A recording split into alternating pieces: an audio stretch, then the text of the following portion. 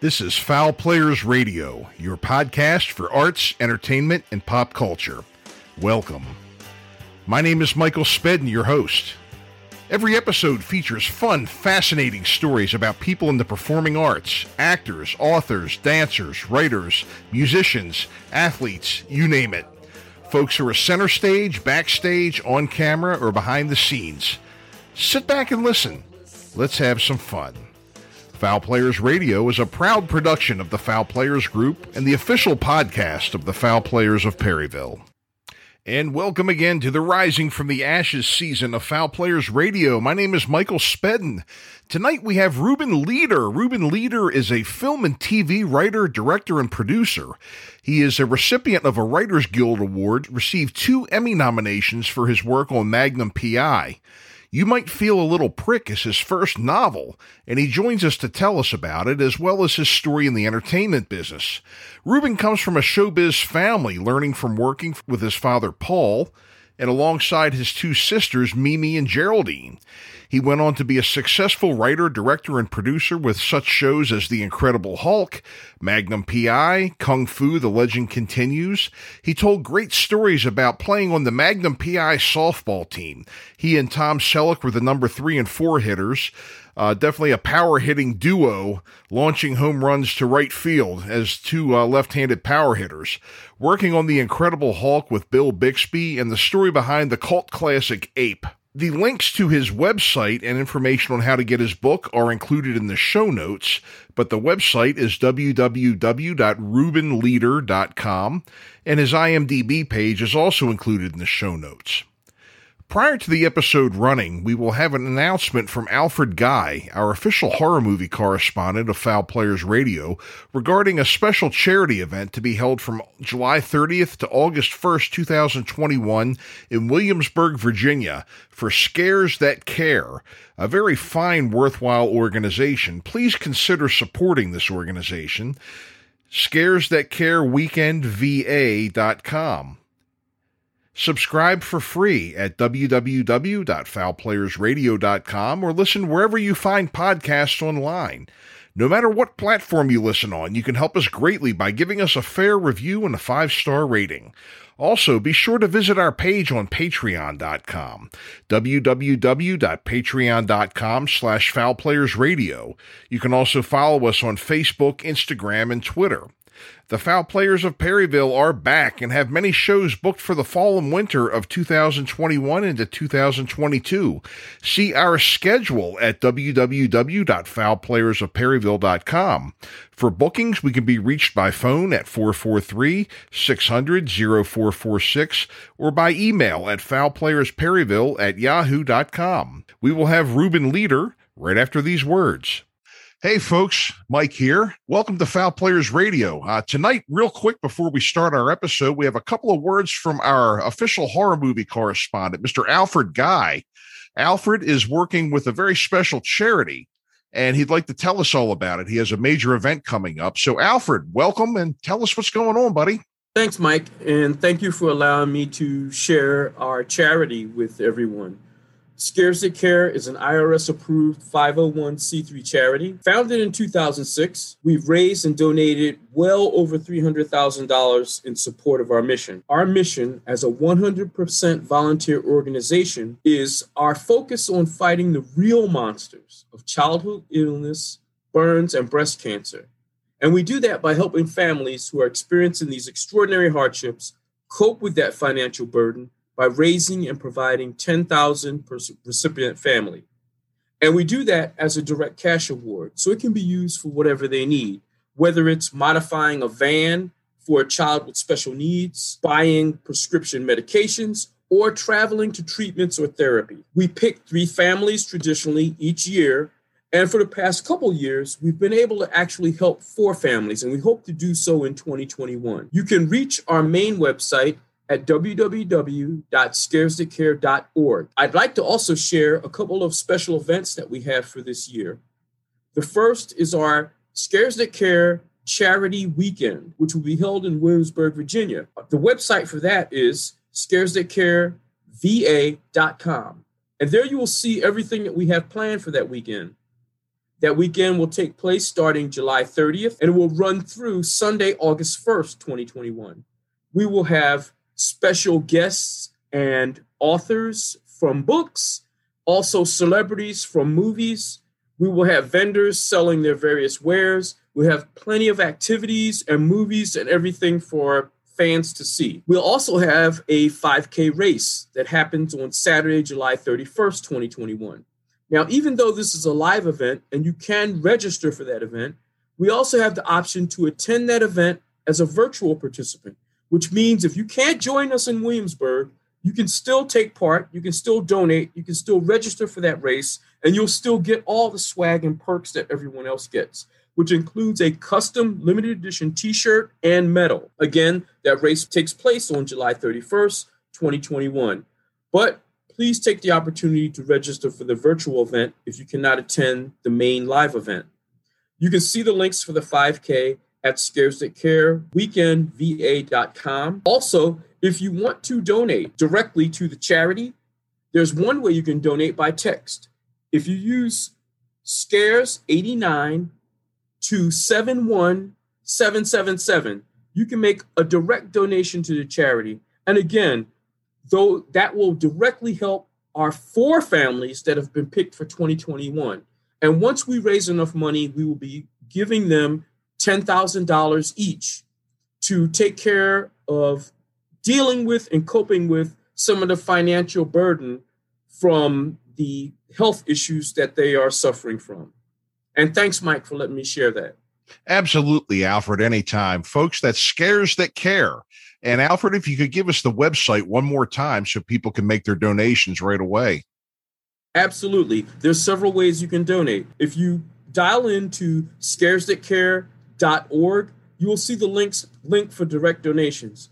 If you're on your phone, you can also text SCARES89 to 71777. That's another way you can donate. To find out information, again, about the event weekend that we have the end of July, please go to scaresthatcareweekendva.com. Thanks, Mike. Wonderful. And thank you all, folks.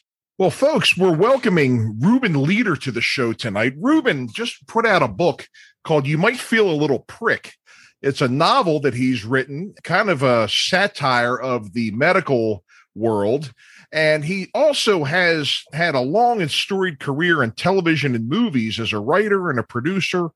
And not only that, he comes from a family, another showbiz family we have here, folks. He's got sisters, and his wife was, and his father and his nieces were all in the business as well. And he's got a lot of writing credits, producing credits. So we're going to talk about all these things tonight. So, Ruben, welcome to the show. I've been looking forward to having you for a while. I've heard a lot of great things about you from Jan, and good to have you. So welcome. Well, thank you. Thank you. Thank you for having me. I'm glad to be here. Absolutely. So you just released a book. You Might Feel a Little Prick. What a name, huh? That's what they always say to you before they really hurt you. I actually originally wrote that as a screenplay. I saw that. Yeah. I was having a very good run on the late. Well, I was having a good run writing screenplays, and this one is, as I'll probably talk about later, is extremely personal to me.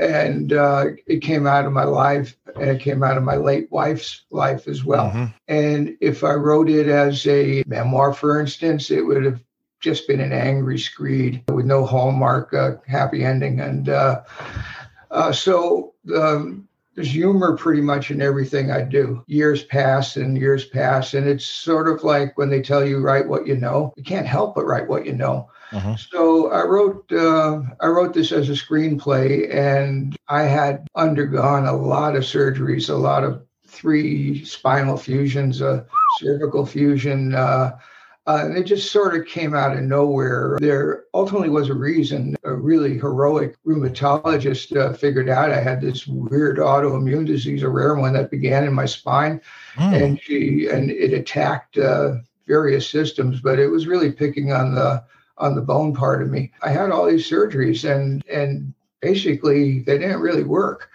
So in the meantime, I directed a movie called Baltic Storm in Europe on the North Sea in the middle of winter. Woo! I met the art director and I. We met. 2 years later, we got married, and less than 2 years later than that, she was diagnosed with pancreatic cancer and given 3 months to live. And so I stopped my life and deferred dealing with any of my health issues, and that 3 months turned into 26 months, and she was very tough. Then after that, my sister Mimi, who's a director, she directed Deep Impact, Peacemaker. She's the real famous person in our family. She sort of kicked my ass, and I got hired to do a movie she was doing, kind of a routine caper film with Antonio Banderas and Morgan Freeman. And it wasn't much of it was a routine stealing jewels from the museum kind of movie. And so I did the production rewrite on that, went to New York and Bulgaria where she shot it. Then some Italian producers called me, and I did my second adaptation of a memoir written by a guy who was best friends with Woody Guthrie. And it was about their time in the Merchant Marine right before World War II, where the United States was sending stuff to the British and the Russians and on these Merchant Marine ships. And per capita, they took the most casualties of anybody in the war because the German U-boats just sank them. So I wrote a script for that guy, and it was really cool because the Guthrie family gave me total access to his archives. And anyway, then it just didn't work anymore. I just, Mimi was well-intentioned, but I didn't really get through the grieving process. So I basically stopped answering the phone, stopped answering emails. And then eventually I wrote this as a screenplay. And as I said, I can't not write anything with humor. So it's pretty sardonic. It's pretty, it's not a revenge fantasy. I wanted my protagonists to be very moral people, and the villains died in very creative ways, but it was their own avarice, greed, or trying to hide the evidence of their crimes that got them killed. And my protagonists, they just put it down to karma, and some retiring police lieutenant kind of zeroes in on them, and then he has to make a moral decision because his daughter died from similar circumstances as my wife, and so he has to make a decision. So it goes from being extremely funny and very dark and very gory and not for children, and to a very ultimately moving thing. And so I can't use names here, but I gave it to a director who gave it to her agent, and it's one of the gave it to their agent, who's one of the biggest agencies on the planet.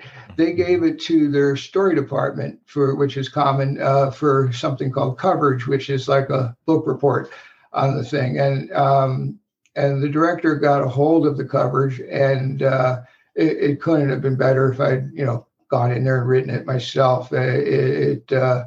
Bravura opening, and Andy would strongly recommend. And then the agent calls me that night from their car. I'm going to keep those pronouns neutral. And and so the agent says to me, excuse me, the agent says, my brother's a doctor and he's not like that. And and what do you say? I've been in the business quite a long time, and you get notes, you get comments like that out of the blue, and you learn to just kind of roll with it, be polite, if someone can see me air quoting, be collaborative. And, so I said, well, I really wasn't writing about your brother since I didn't even know you had a brother. And some of the dialogue in here is like verbatim verbatim. Like doctors can't, when you're lying on a gurney in pre-op and there's 3 doctors 5 feet away from you washing their hands, disparaging their patients, making fun of them, they think, well, I'm a writer, I'm a sponge. They got surgical sponges, but I'm a real sponge. And so I said, there's dialogue in this that I didn't need to change a word. And anyway, and I was polite about it. But ultimately I don't want to take this out unless you soften it. Mm-hmm. And as I said, I was having a pretty good run selling spec screenplays at that point, and to big studios, and you cash very nice checks. But ultimately, most of the time, you spend a year or so rewriting them for executives that they've got an Ivy League MBA, and their life experience is mainly watching TV and other movies. And, so you learn to be collaborative, and you learn, and you do the notes, and they get fired. Then you got to get the notes from their replacements. Then a new director comes in, and he has a different vision of your script. And some of these scripts are personal, and some of them were just commercial. Mm-hmm. And the best ones were the marriage of the two. But ultimately, after a while, they were rewritten so much that whatever sparked the initial sale was gone. It was written out of the thing. And so the scripts go and die a slow, lonesome death in development hell. And I didn't want this to happen to this one, because this one was just too close to me and too personal to me. And so in the middle of the conversation with the person, the agent, they pretend they got rear-ended. I didn't hear a sound effect or anything, but they go, I just got hit by another car. Hung up on me. They called the director and said, this guy is extremely difficult to work with. And they gave the director hey, and by the way, we got an offer for you on a really huge movie, and you should do that. And instead of sticking with this, the director moved on, and I went, okay, this is never going to go. This is never going to be. It's never going to be a film, maybe a film one day, but it won't be the film that I want it to be, or I need it to be. And so I've never written a novel, and I thought about it over the years, but there was always, you have kids to raise, you have people, you have people to support, and you have, it's kind of like if you stop working, people wonder, well, where'd he go? What happened to him? Something's wrong. Someone's not hiring him. So you keep working. But I think at this point, I just didn't care. And so I called my agent, and I said, don't send this out to anybody. No, he freaked out, because the script was it was as good as the reader said it was. And, God, I'm sounding so egotistical, but I believed in it. And so I went and wrote it as a novel. And it took a couple of years. And the reason it took a couple of years is I had 2 major surgeries in the middle of it. And general anesthetic stays in you 4 to 6 months.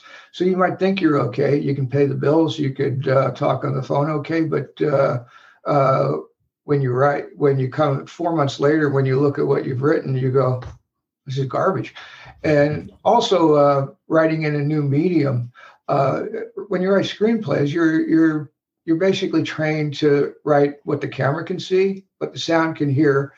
Anything of yourself that you could sneak in there, great. But you can't go into people's heads. So writing a novel was extremely liberating. And ultimately, it became too liberating for me. And I was just looking at, this is really self-indulgent. And so I drove the metaphors off a cliff and rewrote it. And in between these operations, and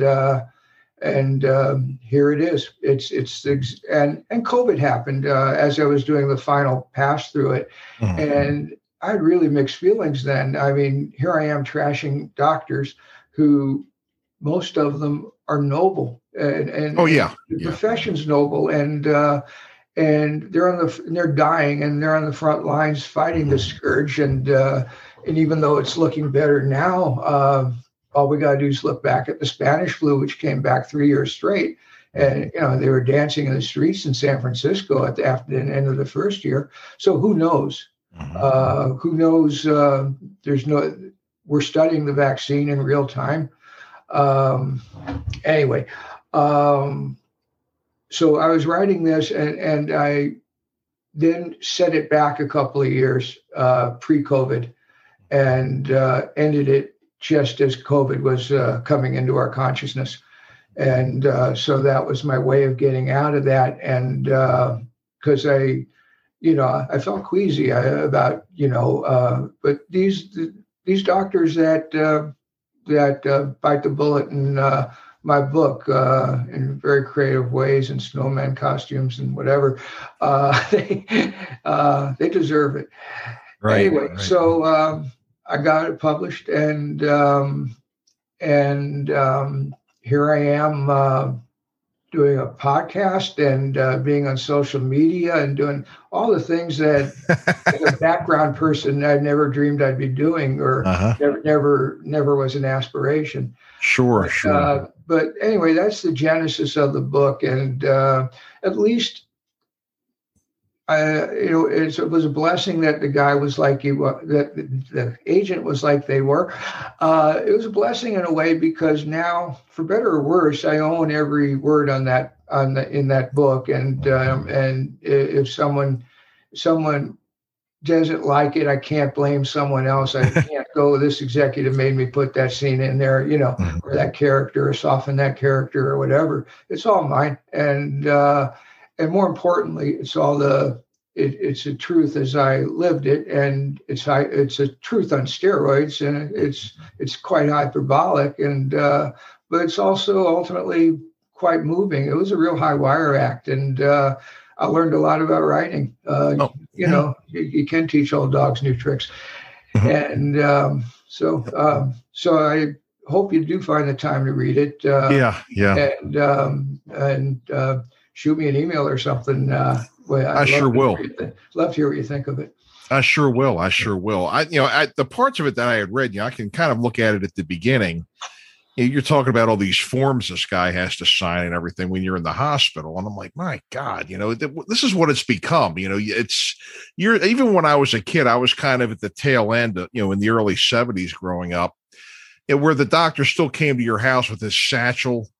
He'd write you a prescription or something. You go to the drugstore, get it filled, and that was the end of it. Nowadays, you show up at the doctor's office, you've got form after form after form. I know. And you had said, you were just talking about too, how, a lot of doctors, they're out there on the front line. They're really working hard to save people and do what they need to do. But I know a number of people that are in the medical profession nowadays, and you're not kidding. They're spending 40 hours a week with patients and another 40 doing the damn paperwork. That's what the things have really become. My father spent 44 years as an attorney, and he's retired, but he was a medical attorney. And I tell you what, don't put him in the hospital and do any tests on him that he doesn't think are necessary, because he knows how the whole system works. And we've had to kind of say, down Fido, come on, Dad, leave him alone. They're just, he'll go Perry Mason on somebody if he's not exactly satisfied he needs something done, Yeah, there's a plot point in there where a character who experienced a lot of what I experienced has a spinal fusion, and it doesn't fuse. It's supposed to fuse in 10 months or so. You wear a very, very constricting brace that you can't even take off for more than 30 seconds in the beginning. You wear it day and night. But after 10 months, after the physical therapy, it as he said, a jackhammer can't get through this. And which accounts for the line that admitting lady says, where when the character's questioning the doctor about the proprietary, he has proprietary interest in the titanium device he's sticking in the guy's back. And she says something like, you'll be hollering down from heaven at your grandkids when the cemetery floods and the titanium's floating back past their house, your grandkids' house. Anyway, but he told me, when I came back and said, I'm in a lot of pain, this is not working, what do I do? And I don't want to take pain pills, and I don't want to, I still have to function. And he said, well, I'm sorry, but if sometimes fusions don't work, and you're going to be, or they don't, not everybody has a real successful outcome, but you're going to have to be a pain management patient for the rest of your life. Mm-hmm. And he sent me to the pain management department. And this is a really kind of hospital of stars. You look at every kind of celebrity who dies, they all die at this one particular hospital in LA, which I better not mention, or they'll send people here too. Anyway, so I go to the head of the pain management thing.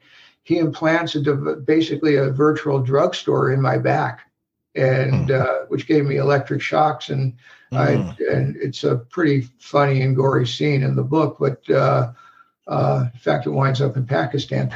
But so I said, take it out, and that's when I met this rheumatologist who figured out the cause of everything being this weird sort of autoimmune disease that just kept attacking my orthopedic system. Anyway, so she said, see this orthopedist, because he's the only guy I would let my family touch. And I go see him, and he's in the cubicle next to the guy who said I was a permanent pain management patient. And he said, did this doctor tell you that the fusion never fused? And I went, no. And so he played it straight. I mean, he had to be honest about it. And I knew better than to ask him why the guy didn't say it didn't fuse. But I raked my revenge on him in the book. But but anyway, so that whole superstructure had to be pulled out of my back and a new one put in. And because he said that was my only solution. No, I was not a pain management patient. I just had a fusion that was failed. And the other guy tried to say I had a syndrome called failed back syndrome, and even a fusion couldn't fix it. And so the guy did a fusion, and thankfully I'm walking around. I'm okay. Good. It's not the most comfortable thing in the world, but I've learned to live with it. People live with a lot worse. And so I had so basically I'm developing material, not realizing I'm developing material.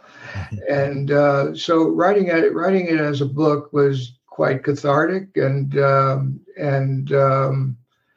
proud of it. And it's put me in a place where I never want to write a screenplay again. I've outlined the next novel, and I'm going for it. Well, great. As long as my brain's working, why not? Hey, go for it. Go for it. Something that you may as well.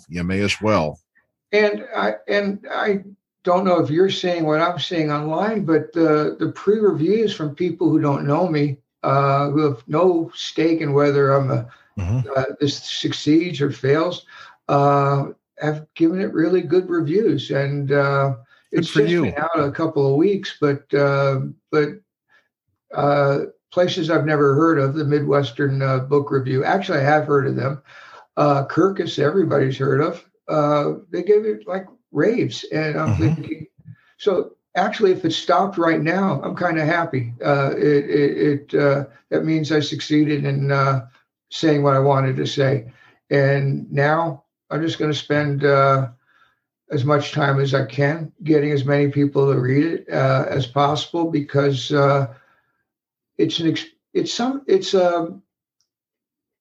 being in a hospital or having a interaction with an health insurance company is usually a negative experience for a lot of people, or there's someone in their family, someone they love, someone they hate, whatever. But everybody knows somebody that's just not had a good outcome. And so I figure a whole lot of people, and I'm not political in this, I think a whole lot of people can relate to it. And I think they can share in some of the catharsis. And also, I think they can share in some of what the vision represented by two characters in particular, what medicine could and should be. And so I'm anxious just to have people read it on that level. Great. It's not a question of I need to be a famous author. I need to make money. Writers Guild gives me a pension. I get old enough for Social Security. I got a roof over my head. So I don't need to be famous. I just want people to read the book. Wonderful. Wonderful. Well, where can we find this book? Wherever fine books are sold. Okay.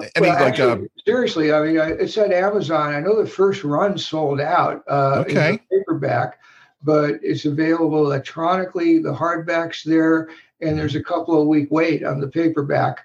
And Amazon, obviously, they're the 20 million pound gorilla.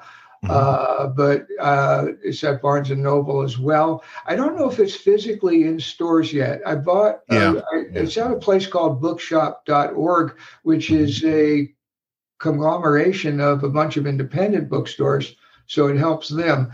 But at least in LA, where I am, we're on the fringes of it, your bookstore readings are not, they're not back.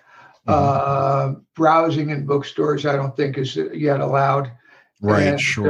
And I think too many people are, quite frankly, they're just scared to go indoors. Just from what I observe, and so buying it online is probably one's best shot. Yeah. So, and it is, you said, available electronically as well as paperback and hardback too. Yeah. A little bit of a delay getting some. Yeah. Right? There's a Kindle version, a Nook version. And I even learned this. You don't even need a Kindle to read it electronically. You download the app, whether you have an Android device or an Apple device, an iPad, you can read it on that. And great. So it's pretty easy. That's awesome. That's awesome. Well, folks, you know where to go find it and pick it up. Give it a good read. Check it out. It's Reuben Leder's book. You might feel a little prick. So, Reuben, you've got quite a background as obviously now you're an author, and again, much luck, and we wish you lots of luck and prosperity with your book, and hope it does very well for you here. But you've had quite a long line. You come from a showbiz family in a lot of ways. We've got the Sheens, and we've got Barrymores, and we've got the Carradines, and there's so many of them out there. But there's a lot of your family that is on the side of writing and producing and directing. Not actors really, but doing that end of it. Actually, my dad was an actor, and he's sort of the genesis of our family being in this business. By the way, I've worked with two Carradine brothers. Anyway, Robert and the late Kung David. Fu. What a shame that was, because he was a really good guy. Yeah. Anyway, my dad was born in Brooklyn, 1926, and he was a child actor. He was on, I think, the Goldbergs radio show. Oh, wow. No kidding. And he enlisted in the Army in 1943 when he was 17. To get my grandmother's permission because he wasn't 18 yet. But so he joined Patton's. He was assigned to Patton's Army, became a combat medic, and liberated Buchenwald. And as you mentioned, my mom, she passed away this last spring at 97. She survived 5 camps, including Auschwitz, and they had a death march. That's what they call it, out of Auschwitz, where my mom said if you stopped walking, they shot you, and you're walking barefoot. And you're walking barefoot in the snow. And they were walking back into Germany because the Russians were coming from the east to liberate Auschwitz. Anyway, she was taken to Bergen-Belsen, where she was ultimately liberated by the British. I have another cousin who was a war hero.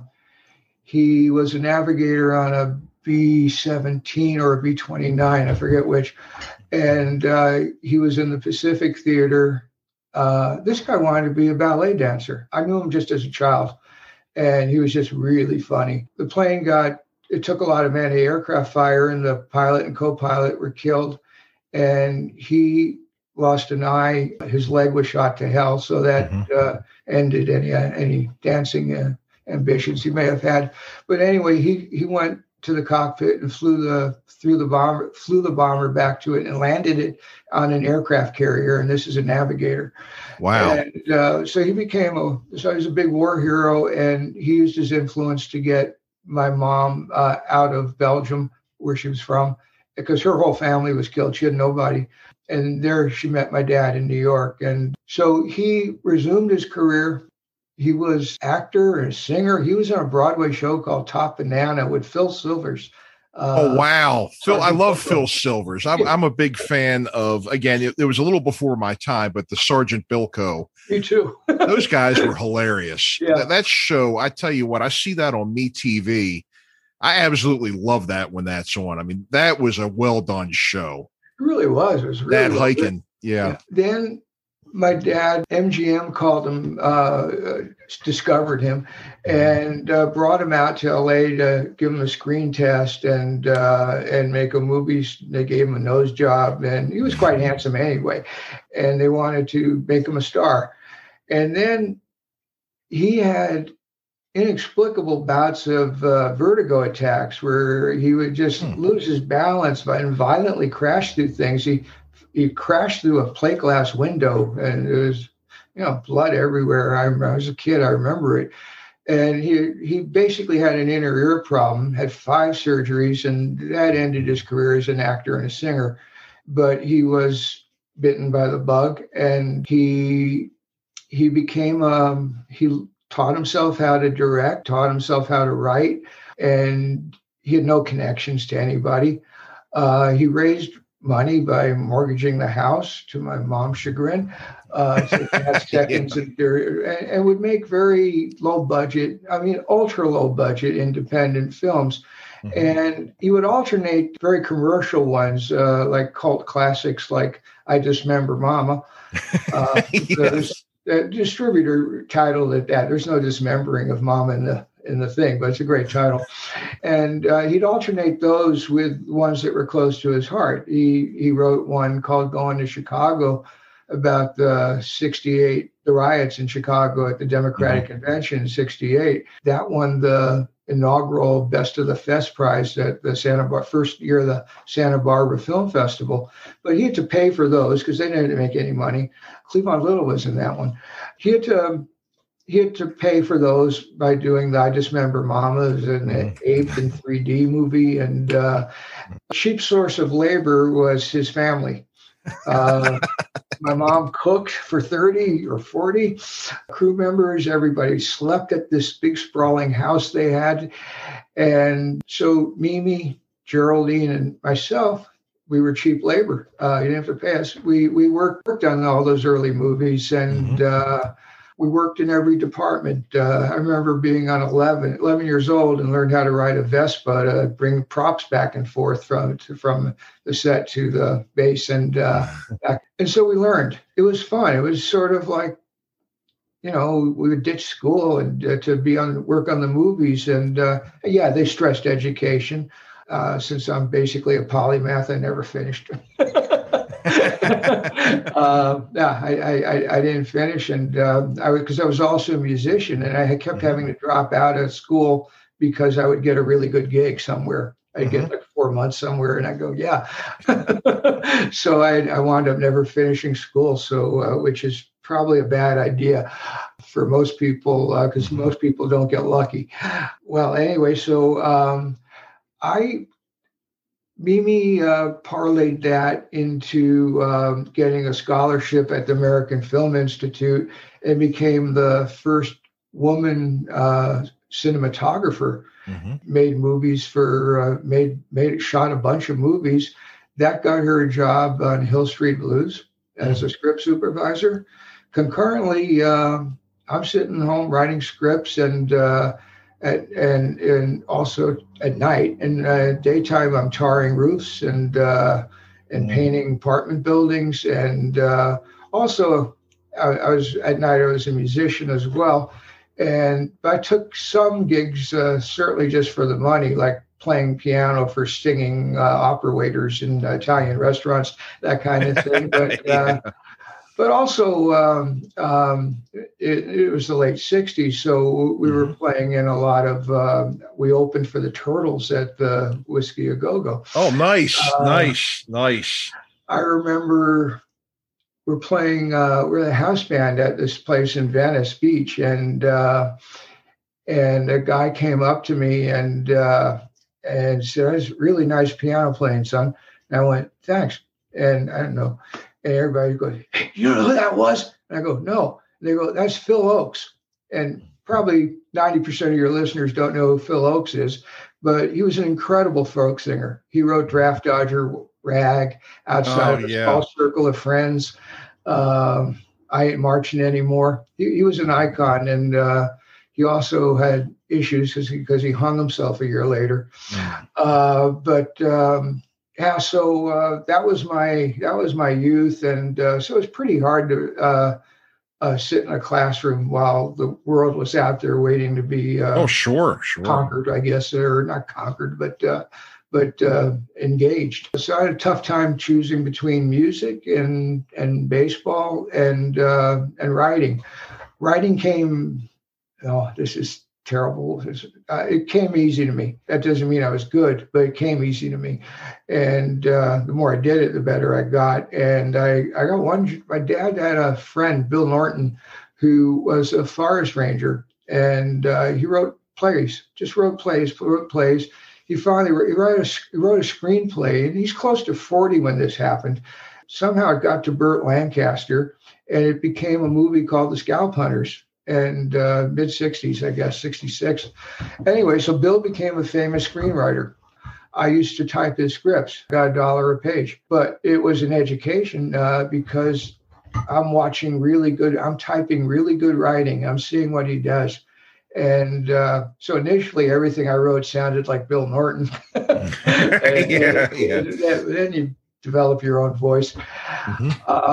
Raising 2 little babies and paying the rent, I kept writing scripts, and my dad certainly didn't have any connections. I cold called places. I went to studios. I knocked on doors. I just did anything I could to get someone to read a script. I used to get, back then they wrote you letters in the mail, rejection letters. I know I got a lot of them myself who were trying to get a record deal. Yeah, so I had a bathroom that I painted purple and green, as I recall. I don't remember what time it was, what era it was. Anyway, I would tape up every rejection letter there. And finally, one script hit for me. And it was about a friend of mine. It was called Gastown. I'd still like to make it. But it was about, he was in the Army, and he deserted and moved to and went to Canada. And his brother, meanwhile, was in Army intelligence and was sent to talk him out of it. He went to Canada to talk him out of it. So I wrote their story, and that got me in.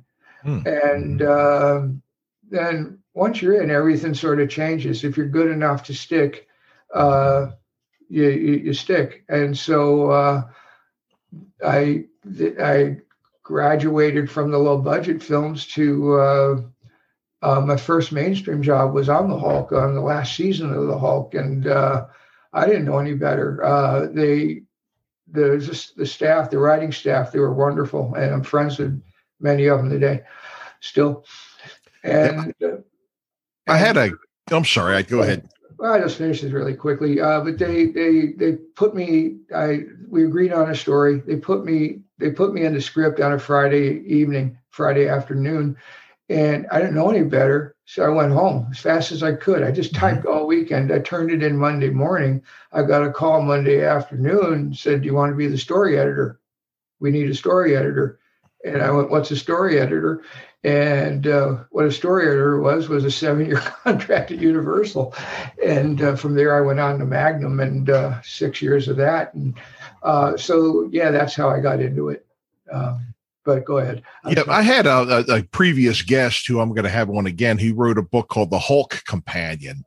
A fellow by the name of Pat Jankowitz, a friend of mine. He lives in Los Angeles. And he wrote a pretty thick book just about everything Incredible Hulk. And I'm sure he touched on the TV show as well as, the comics and everything else that's out there. Yeah.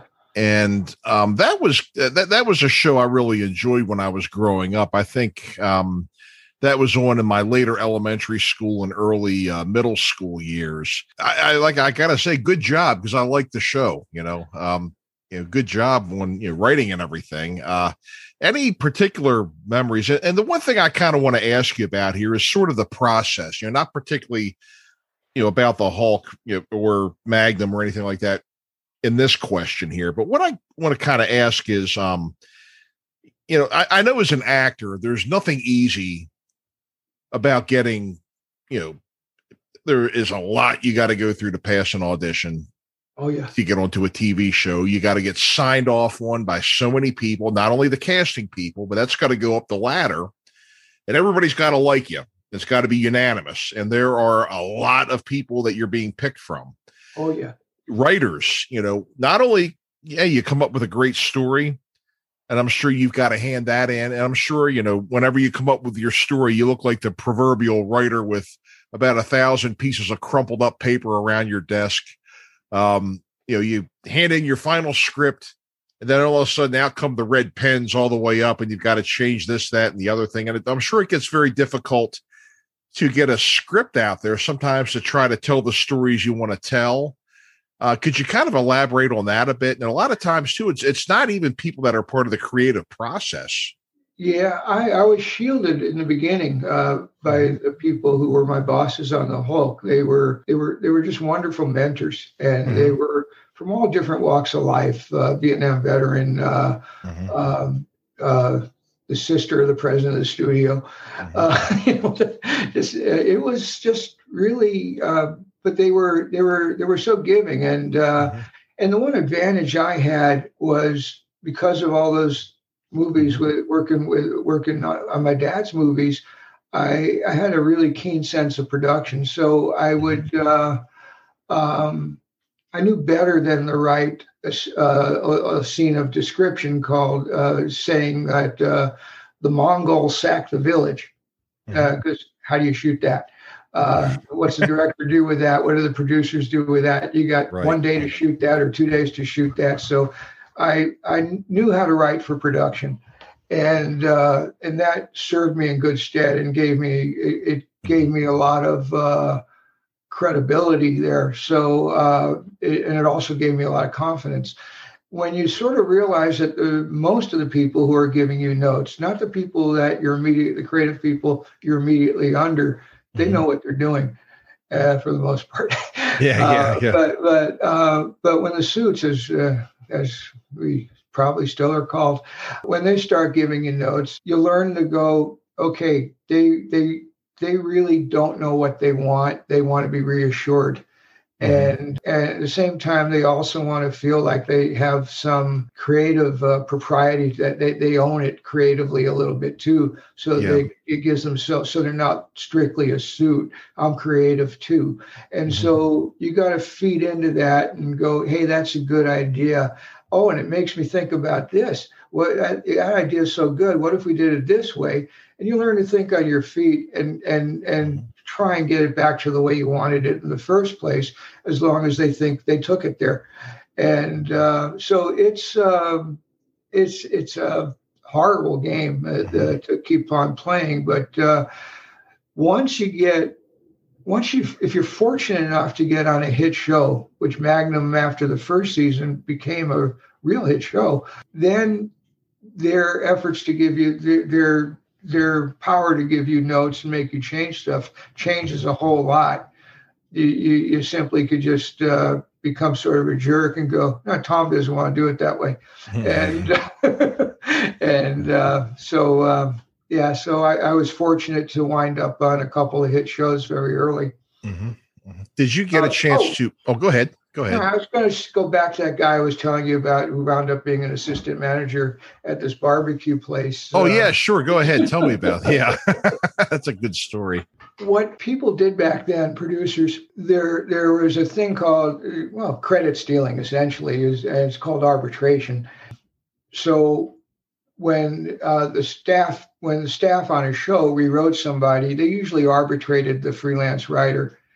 And I was taught from the beginning and sort of intuitively figured it out anyway, that it was a wrong thing to do. And it happens all the time, although there's less than freelance writers are like dinosaurs now. They don't exist. Everything's completely staff written. But there were a lot of staff writers. Freelance writers were middle-class writers who made their living, and they depended on the residuals from the show they wrote. And if they were lucky enough to write for a hit show, they would get residuals for years. And, the residuals would descend. But if you arbitrated them and took partial credit, their residual went down. So we're paid very good salaries to rewrite, to do our jobs. And so I never, to this day, that guy's name is the sole name on that script, even though we cut him off. I just wanted to go full circle and tell you about that. Right. Yeah. Okay. Did you have any, Bill Bixby, was the star of The Incredible Hulk. Did you, have any interaction with him? I mean, because he was kind of the main character. Did you have any interaction with him, when it comes to what that character does, writing for that character, that sort of thing? Yeah. What was he like with that? Very much so. He was he directed also. He directed a lot of television, and he grew up in television. He sure did. Yeah. My favorite Martian, Courtship of Eddie's Father, something like that. Yeah, The Courtship of Eddie's Father, and a lot of stuff back in the 60s. You would see him on a lot of the sitcoms back then as kind of like a character actor, and then he would get like his more permanent roles that would kind of go on from there. But Andy Griffith, he was on Andy Griffith. That's where I saw him. Yeah. He became jaded, and he indulged, and he had a temper, and he had a real tragedy when I knew him in that final season of the Hulk. His son died. 6-year-old son died of a botched tracheotomy. So the son died, and he sort of retreated. But as the season went on, he was feuding with the studio. He was feuding with the producers, and I was a likable guy. I was a kid. I was in my late 20s. He said, "I'm only going to talk to Ruben." And it's not like we had this great big bond. He was just sort of, I think, using me as a cudgel against the studio. So I remember when the son died, he said, "No, I'm coming back to work." And I walked into his trailer, and it was like a shrine to his kid. There's hundreds of candles, hundreds of photos. Really, one of the most tragic things I've ever seen. He was ultimately a good guy. He died. I never became friends with him like that. I hung out with him or had any relationship with him after the show ended. It was sort of tragic because I know he died fairly young. He did. Yeah. That was a shock. And he had just, I think, come off of I have to look this up again. I remember he was working on a fairly popular show at that time as well. Yeah. Both, I think, and like both he and Michael Landon both died young. And I think they were both around the same time. Yeah. Little House on the Prairie. He died that was early 90s, I think. Oh, okay. You probably know better than me. Yeah. I'm just trying to think where I was and where he was. It was the early 90s. Mm-hmm. And let me ask you a bit about your experience on Magnum PI. I mean, that was a very popular show, and I liked that show. And I like Tom Selleck because he did a movie here in Baltimore where I'm from called Her Alibi that my uncle had a background spot on. And tell us a bit about working on that show.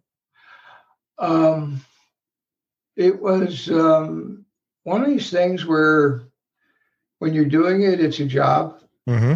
And when you reflect back on it, it's maybe the best 6 years you ever had. Yeah. Okay. I lived mostly in Hawaii. I met so many incredible people, and you probably think I'm going to spout movie stars out now, and I did.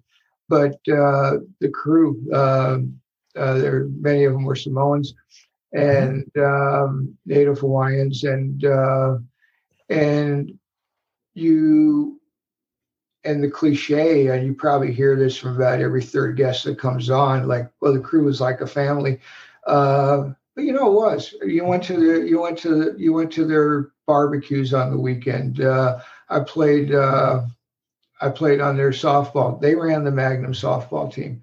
They told you where you hit, and they actually batted me third and Selleck fourth, mainly because we were left-handed. And and why that helped was the park we played in, Kapiolani Park. The breeze came in from the ocean, and so it was from left to right. So if you put anything in the air in right field, it was a home run. Mm-hmm. So we just uppercut everything and hit it to right field. And they finally, the park people made a rule and said, no more home runs. Those are ground rule doubles. I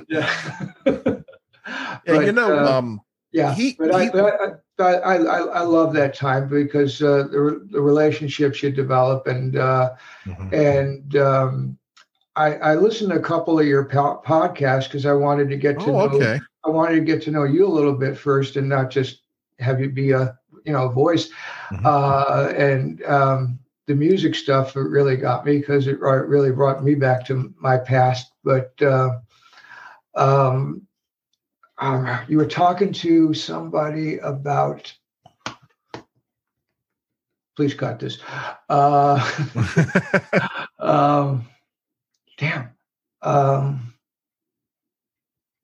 Was it the Doors? No, it was. It was a woman who was a daughter of a character actor, John Mitchum. Oh yes, Cindy. Yes. Mm-hmm. And Cindy, yeah. And she was talking about how nice Ernest Borgnine was, and you know what? That is so true.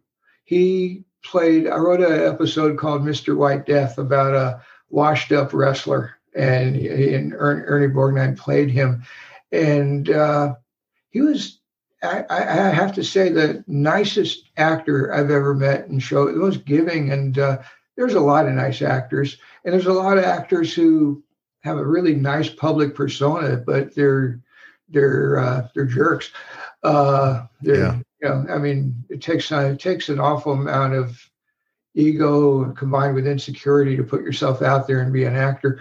Mm-hmm. But Borgnine was just a wonderful guy. I was listening to one of your podcasts and ran across her, and she's so right. He was a great person.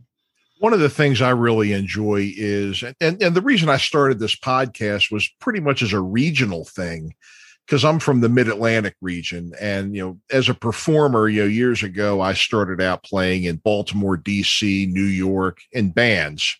Yeah. And then there was a whole world in the 80s, 70s, 80s, and 90s around here where it was just a magical time. And so I got interested in the history of that. I got interested in listening to a lot of podcasters like Eddie Trunk, Gilbert Gottfried, and other people like Mark Malkoff with the Johnny Carson podcast that he does. And I just really got interested in showbiz history, the things that I've seen and finding out the stories behind that. But one thing that you are saying, which is correct, not only did I hear it from Cindy Mitchum, but I'd heard from a lot of other sources that Ernest Borgnine was just absolutely delightful. Yeah, just absolutely delightful to work with, and just a fine person outside of acting. Yeah, another one was Robert Forster, who just passed away. Mm-hmm. Year, I see, maybe a little less than a year. I guess the current audience will know him from as the vacuum cleaner salesman from Better Call Saul and Breaking Bad. Yes, but, yes.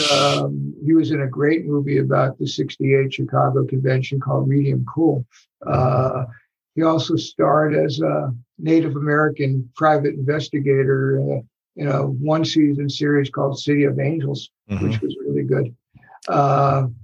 You meet. But then Frank Sinatra would come over, Carol Burnett would come over. They're perfectly nice, but really, those are just showbiz friends that you were friends with for a week or 9 days or 10 days, and then you never saw them again. But there's other people you made lasting relationships with, and doing it in Hawaii was there. Do you remember Hogan's Heroes? Yes. Okay. The African-American guy on that was an actor named Ivan Dixon. Ivan Dixon. Yeah, I've seen him in a lot of stuff. He's a good actor. He did a great movie called Nothing But a Man in the early 60s. And yes, I've seen that. That's a good movie. It actually is the first movie that I can recall that used not pop music. They used rhythm and blues and soul music, but using real music as source music. And, where you would hear, that was the first movie. And I know, I doubt if we were the first, but I know on the end of Magnum, we started using it, and then now it's ubiquitous. But, you just really make these connections that don't go away. Back to Ivan. He's one of them. And everybody joked, the crew always joked about Ivan because on Fridays we'd rap at 4. Yeah. No one would rap at 4. And no director ever did, but he did sacrifice a couple of close-ups, but whatever. We're standing on the beach at the Colony Surf, is where they combination hotel condo where they would stick us, and we're standing. Lena Horne lived there, not Lena Horne, another actress. But anyway, he's saying, "Ruben, what do you see?" And people are just hanging on the beach and playing volleyball and swimming in the surf, and I go, "People on the beach?" And he goes, "No, what do you see?" And I didn't have a good answer. And he said, "Look, they're all some variation of a brown color." And he said, "This is the future of the world. And I'll be dead, you'll be dead, but this is what the world's going to eventually look like." And Hawaii's at the vanguard of it. And I'm going to retire here, because he was close to retirement then. And he did retire there. And he moved to Magnum. I moved to Maui. Opened up, started a radio station. I'd go visit him every year after that. And when Magnum was done, and these kids who worked at the station, they just loved him. And I'd drive him to lunch, he'd be sleeping, but he did live out his dream. I mean, he had health problems that forced him to come back, and he passed away at his original home in North Carolina. But few people get to live out their dreams like he did. And So that's an experience I never would have gotten if I worked on any of the innumerable cop shows that were sci-fi shows that were around back then. Right. Another thing too with Tom Selleck, and you were talking about playing softball, and he was, I believe he was in town promoting the movie Her Alibi, which I had mentioned earlier. Yeah. And he actually came in and took batting practice with the Orioles, and he became friends with Cal Ripken at the time. That was the era when Cal was playing, and he held his own. Yeah. So that's definitely. He was a good hitter. We used to go to batting cages together. He actually, I wrote and directed a movie that had basketball as sort of the inciting incident. And he said, "You got to write me some basketball because I can still dunk, and I don't know when I'll be able not to." He was 6'5.5", probably. Just about. Yeah, I remember him. Yeah, he is a fairly tall person. Yeah. Yeah, he was he went to SC and was on the team. He was at the end of the bench, but he was on their basketball team. And so I wrote the thing, and he could still dunk. He's a great athlete. There was a time when I could dunk. Now I can barely get off the ground. But that's I could dunk. At my draft physical, I was 6 feet and 1/2 inch, and in my late teens and early 20s, there was a period of a couple of years where I could dunk if the ball was deflated enough. You get that grip on it, yeah. But my back probably paid for that. Yeah, my knees, the same thing too. Yeah, wow, the good old days, huh? So, yep. So let me ask you this too. So, I saw on your IMDb page, and there was you did a Land of the Lost that was in the 90s. Was that a reboot of the earlier show, like Sid and Marty Krofft, or was this something else? Yeah, I did it illegally because it was not a Writers Guild show. Okay. But I played basketball with this guy who ran Land of the Lost. It was a Saturday morning kids show. Yeah, I remember. It was one. My career, I don't mean to sound elitist, but my career trajectory was in a totally different place. But he was a guy. I played in 2 regular full court games just for recreation all those years, and so he was a good friend. And he and a partner ran the show, and the partner died of cancer. And so he asked me and 2 other guys that were in that game, but also were writers. And so we went and helped him do the show. I guess the internet found out and busted us, but I used a pseudonym. I had to. I barely remember anything about it other than it was weird. Yeah. That's great. What was it like? It was weird. Hey. That's great. I was obviously at my day job. I had to go to work at Universal, and so I couldn't. I never was on the set of that thing. One of the movies, and before we wrap it up here, I wanted to ask you about a movie that I guess you're fairly well known for. It was definitely a leader movie, Ape. Yeah, I saw it on YouTube. One thing Jen and Scott had me do was get a website. It was embarrassing. I never thought I'd have a website. It was never an ambition. It was never. Anyway, so I have it, and I had to write blogs about it. So in the middle of the pandemic, some guy from Japan, American living in Japan, calls me. He runs an Asian monster movie website, and he wanted to interview me. And I'm just trying to get my book out. And he was just a nice guy. So I finally did an interview and talked about Ape and forgot about it. Then every time I've been Googled, I see a link to it. But so I'm thinking, well, why not? Why not own it? The reason I did it, because it's one of those movies that people say sometimes on a bad movie, it's so bad, it's good. No, this was so bad, it's bad. There was just no money in it. And but my dad did a movie for this Taiwanese producer the year before, a caper film in Taiwan. And I co-wrote it with him. The producer came back to my dad and said, could you do, and he wanted to somehow thinking he could beat King Kong out of the first, for about 40 cents.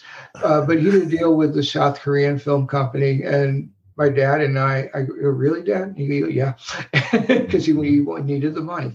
And so we did this thing, and all the stuff that the producer promised us in terms of special effects and all that were just not there. So the movie suffered. And there's some humorous stuff in the movie, but in fact, we had a screening for friends and family when we came back and at this theater, and it's like 500 people in there. The projectionist runs reel 1, runs reel 2, runs reel 4, runs reel 3, then runs reel 5, and no one noticed. My dad's freaking out, and I'm going, it doesn't matter. There was no continuity in that thing anyway.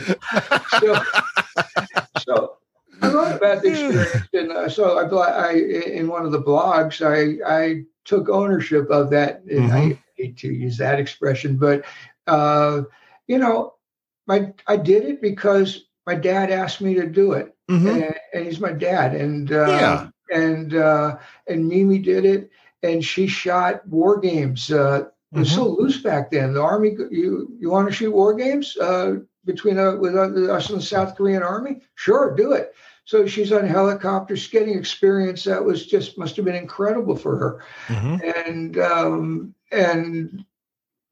it was fun. Koreans are really nice people, and I generalized probably the North Koreans, maybe, but we knew we weren't making art. But Joanna de Verona, who became Joanna Kearns, Joanna's sister, Donna de Verona, was an Olympic athlete. Anyway, Joanna became star Growing Pains, and today's still a working director. She's a really good director. And so I wouldn't have met her. I wouldn't have met all these people. And you know what? It didn't kill my career. It's stupid. It's dumb. And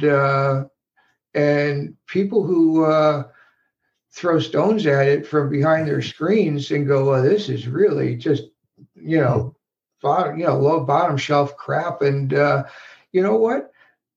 You look at 120 blank pieces of paper, someone telling you to write a thing about an ape and make it in 3D and shoot it for 50 cents. At least you can shoot with an iPhone now. We couldn't then. 3D, we were locked into this huge Panasonic that could only have a 30 millimeter lens on it. So the camera couldn't move, and it had to just pan essentially, and for the 3D to work. So it's what it is. And there's some funny moments in it, and it's not a good movie. I don't care. And the thing is too, it's like when you make a cult classic like that, and that's what a lot of them end up being, is a cult classic. They're beloved. There's a crowd out there that movie is very beloved to, and I'm somebody, I enjoy watching Svengoolie. I enjoy watching MST3K sometimes. And, it's a cult classic. It's something that people remember.